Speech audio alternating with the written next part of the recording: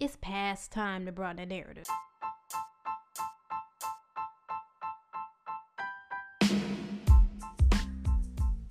Hello, and welcome to the very first episode of Broadening the Narrative.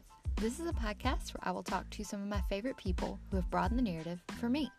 I'm your host, Nikki Pappas, and I'm so glad you're here.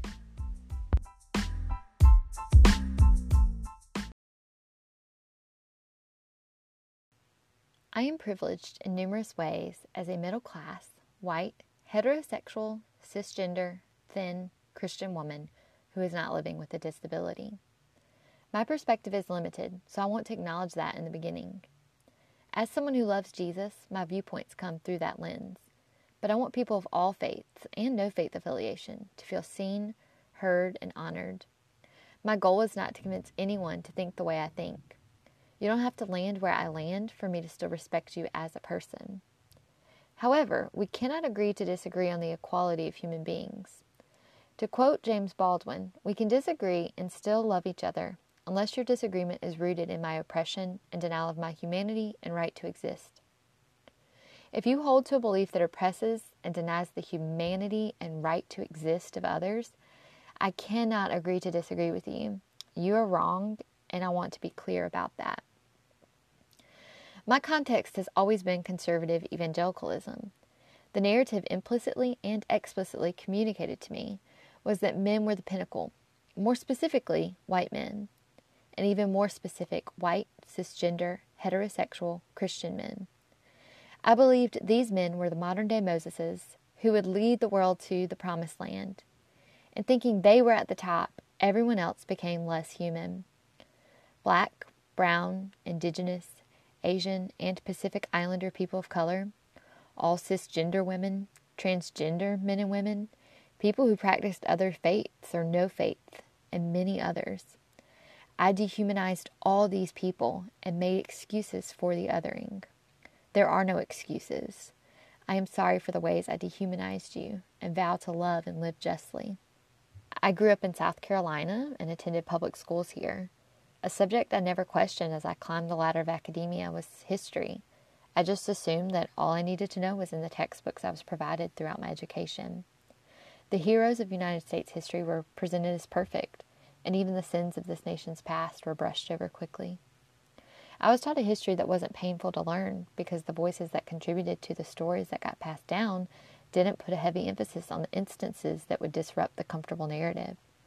Once I pulled on the historical and racial strings that held my blanket of belief together, I began to question additional core beliefs.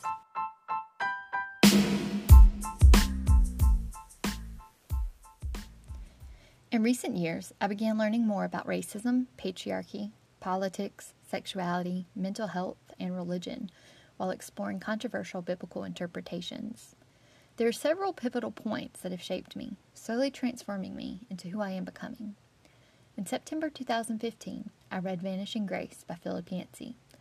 I attribute this book to the beginning glimmers of humility to prepare my heart for engaging with people who disagree with me.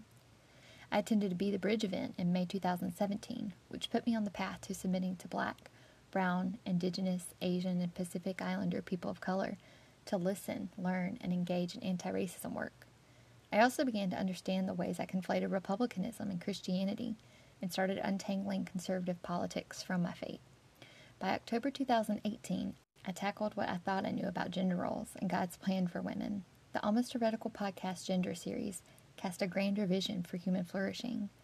I read Jesus for President in January 2019, which further exposed the ways I bought into the empire nature of the religion I knew. My mission in life was to persuade people to align with me spiritually because I bought into lies that benefited me. But I didn't realize how much of my motivation was rooted in fear. I'm still exploring all of these subjects and more. On January 24th, 2018, I started the Broadening the Narrative blog with the desire to highlight the experiences of the historically and currently marginalized.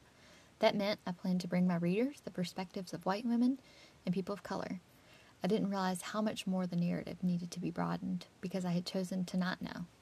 I believe the first person I heard speak about narrative in this way was Bryan Stevenson, as he referenced the stories we tell about race in the United States. His analysis is what prompted me to begin the Broadening the Narrative blog. Since then, I've heard Lisa Sharon Harper talk about shrinking the narrative gap. And in podcasts in her book Inspired, the late Rachel Held Evans acknowledged the power of the stories we tell ourselves and the stories we are told. And recently, at the Charlotte Justice Conference in 2019, Propaganda's keynote was titled Terraform, Better Origin Stories Create Better Worlds.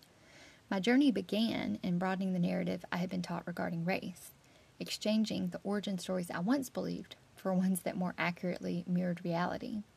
From there, I started broadening the narrative I had been taught concerning gender, politics, sexuality, mental health, and religion. As I have interrogated my religious beliefs, a whole world of Christian thought has opened to me that I didn't even know existed. The faith deconstruction was disorienting at times, but I am reconstructing a far more inclusive faith now, and I'm guided by Galatians 5:22 through 23. I've heard on numerous occasions, there's a reason Paul had to write ... In many cases, the statement demonstrates a lack of understanding regarding what Paul was communicating. Further, this sentiment is usually meant to disparage someone in a marginalized position. Well, I think there's a reason Paul wrote, but the fruit of the Spirit is love, joy, peace, patience, kindness, goodness, faithfulness, gentleness, and self-control. The law is not against such things. There is no law against us showing love, not a single one. In fact, in Matthew 22:34 through 40, Jesus answered the Pharisees that loving the Lord is the greatest and most important command. He went on to say the second is like it, love your neighbor as yourself. All the law and the prophets depend on these two commands. I hear the pushback now. The most loving thing we can do is point out someone's sin. If the most loving thing we can do is point out what we perceive to be sin in someone, then there are a whole lot of people that Jesus didn't, quote, love. A couple of years ago, an older woman I adore named Miss Donna shared with me that we make things so complicated when it's actually quite simple. God is concerned with how we love, and we are called to love every neighbor. Any opposition from Christians toward me in this is rooted in a desire to continue comfortably ignoring or perpetuating harm against the marginalized. It's much easier to hide behind some conveniently cherry-picked Bible verses than to admit a lack of love for people that we've deemed unworthy of love. Everything comes down to love. The fruit of the Spirit is love, and there is no law against teeming with love. I would rather err on the side of love than hatred, condemnation, or self-righteousness every time. There are plenty of laws against the latter.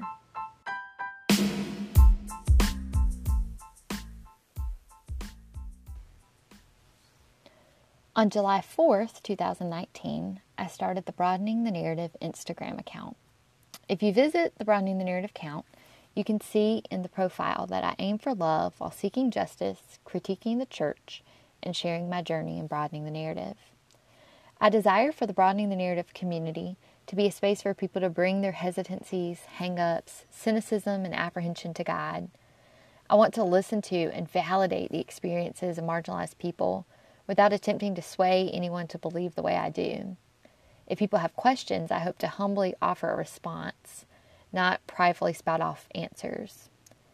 Even if we disagree, I want it to be a place where we treat one another with dignity. I'm grateful for the people who are shaping me, and I share their work on the account in an effort to broaden the narrative. I want the marginalized to feel comfortable to say whatever they need to say about the systems that are oppressing them.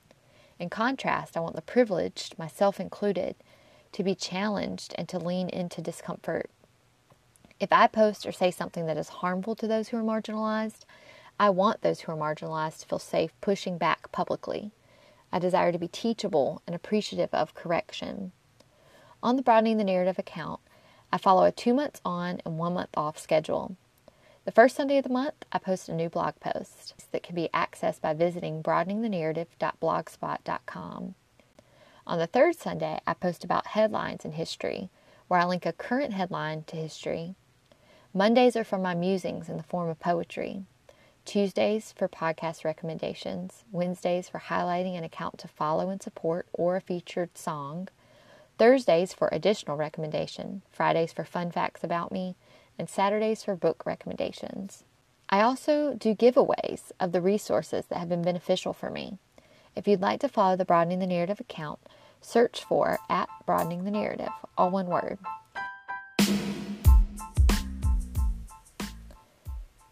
People might say, let's not rock the boat. things are fine. Or don't be divisive. Let's not stir things up.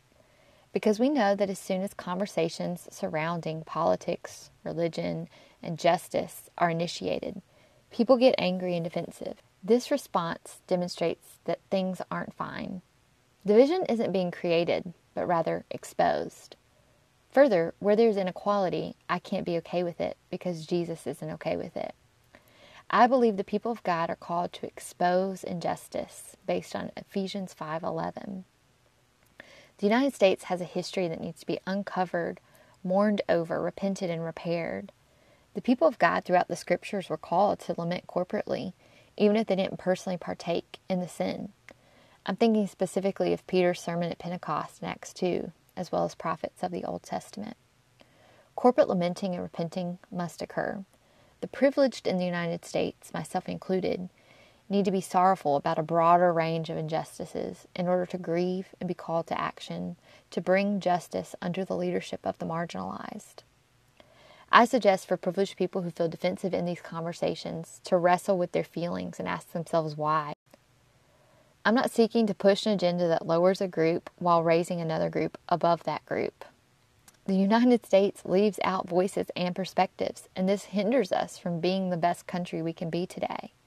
If we think we lose nothing of value by silencing these voices, we are not seeing the Imago Dei, the image of God, in all people. We cannot learn from perspectives we are not taught. The silencing of marginalized people should stir up anger as well as sorrow and grief. Don't run from those feelings. You can and should be righteously angry about the injustices of the past and present. Anger directed at the privileged may be a byproduct, but is not a necessary byproduct, and it shouldn't keep us from exposing injustice. The perspectives that don't make it to the mainstream will make the privileged uncomfortable, but my prayer is that the privileged won't run from the discomfort and will instead learn from it. Too much time is devoted to discrediting voices just because of disagreement with them in other areas. We must remember, though, that all truth is God's truth, as Jemar Tisby has said on multiple occasions. We can hear the truth no matter who is telling it. I hope my endeavors through the Broadening the Narrative blog, Instagram account, and podcast will bring various perspectives to the comfortable narratives that have been passed down for generations. I may not alter how someone else sees the world, but I'm hoping to cultivate empathy in those who have privilege, because real people are affected by our views. I desire to see from the perspective of others and act justly in response.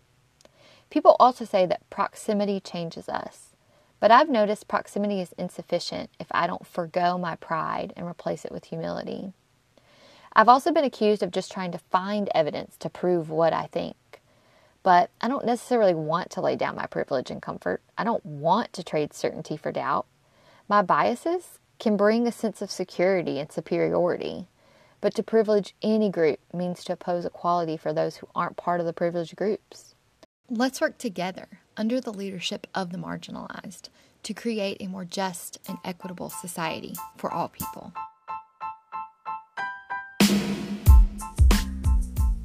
I want to thank Sequana Murray for the voice clip she sent to me for the episode intro. You can purchase her music on Bandcamp at bandy17.bandcamp.com. Her music is available on most streaming services under the name Bandy. I also want to thank Jordan Lukens for his help with editing. Please subscribe and review the show, but only if you're planning on leaving a 5-star review. Otherwise, you can just skip this part. You can access the Broadening the Narrative blog by visiting broadeningthenarrative.blogspot.com. And you can find the Broadening the Narrative page on Instagram by searching for @BroadeningTheNarrative and on Twitter by searching for @BroadNarrative. I hope that if you know and love me, you can engage with the Broadening the Narrative blog, social media accounts, and podcast, as well as any recommended resources. Then you can share with people who know and love you, and little by little, person by person, we can broaden the narrative. Grace and peace, friends.